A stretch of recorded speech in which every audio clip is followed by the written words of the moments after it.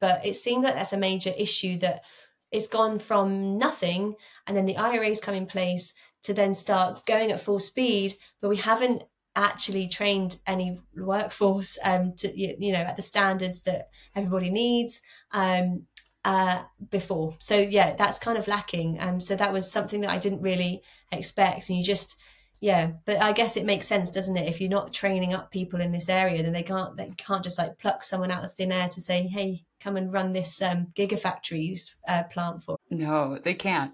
And I would imagine that there's somewhat similar phenomenon going on around the EU's Critical Raw Minerals Act. Yeah. That perhaps the policy making is out at the forefront, and then the workforce development has to catch up. Yeah,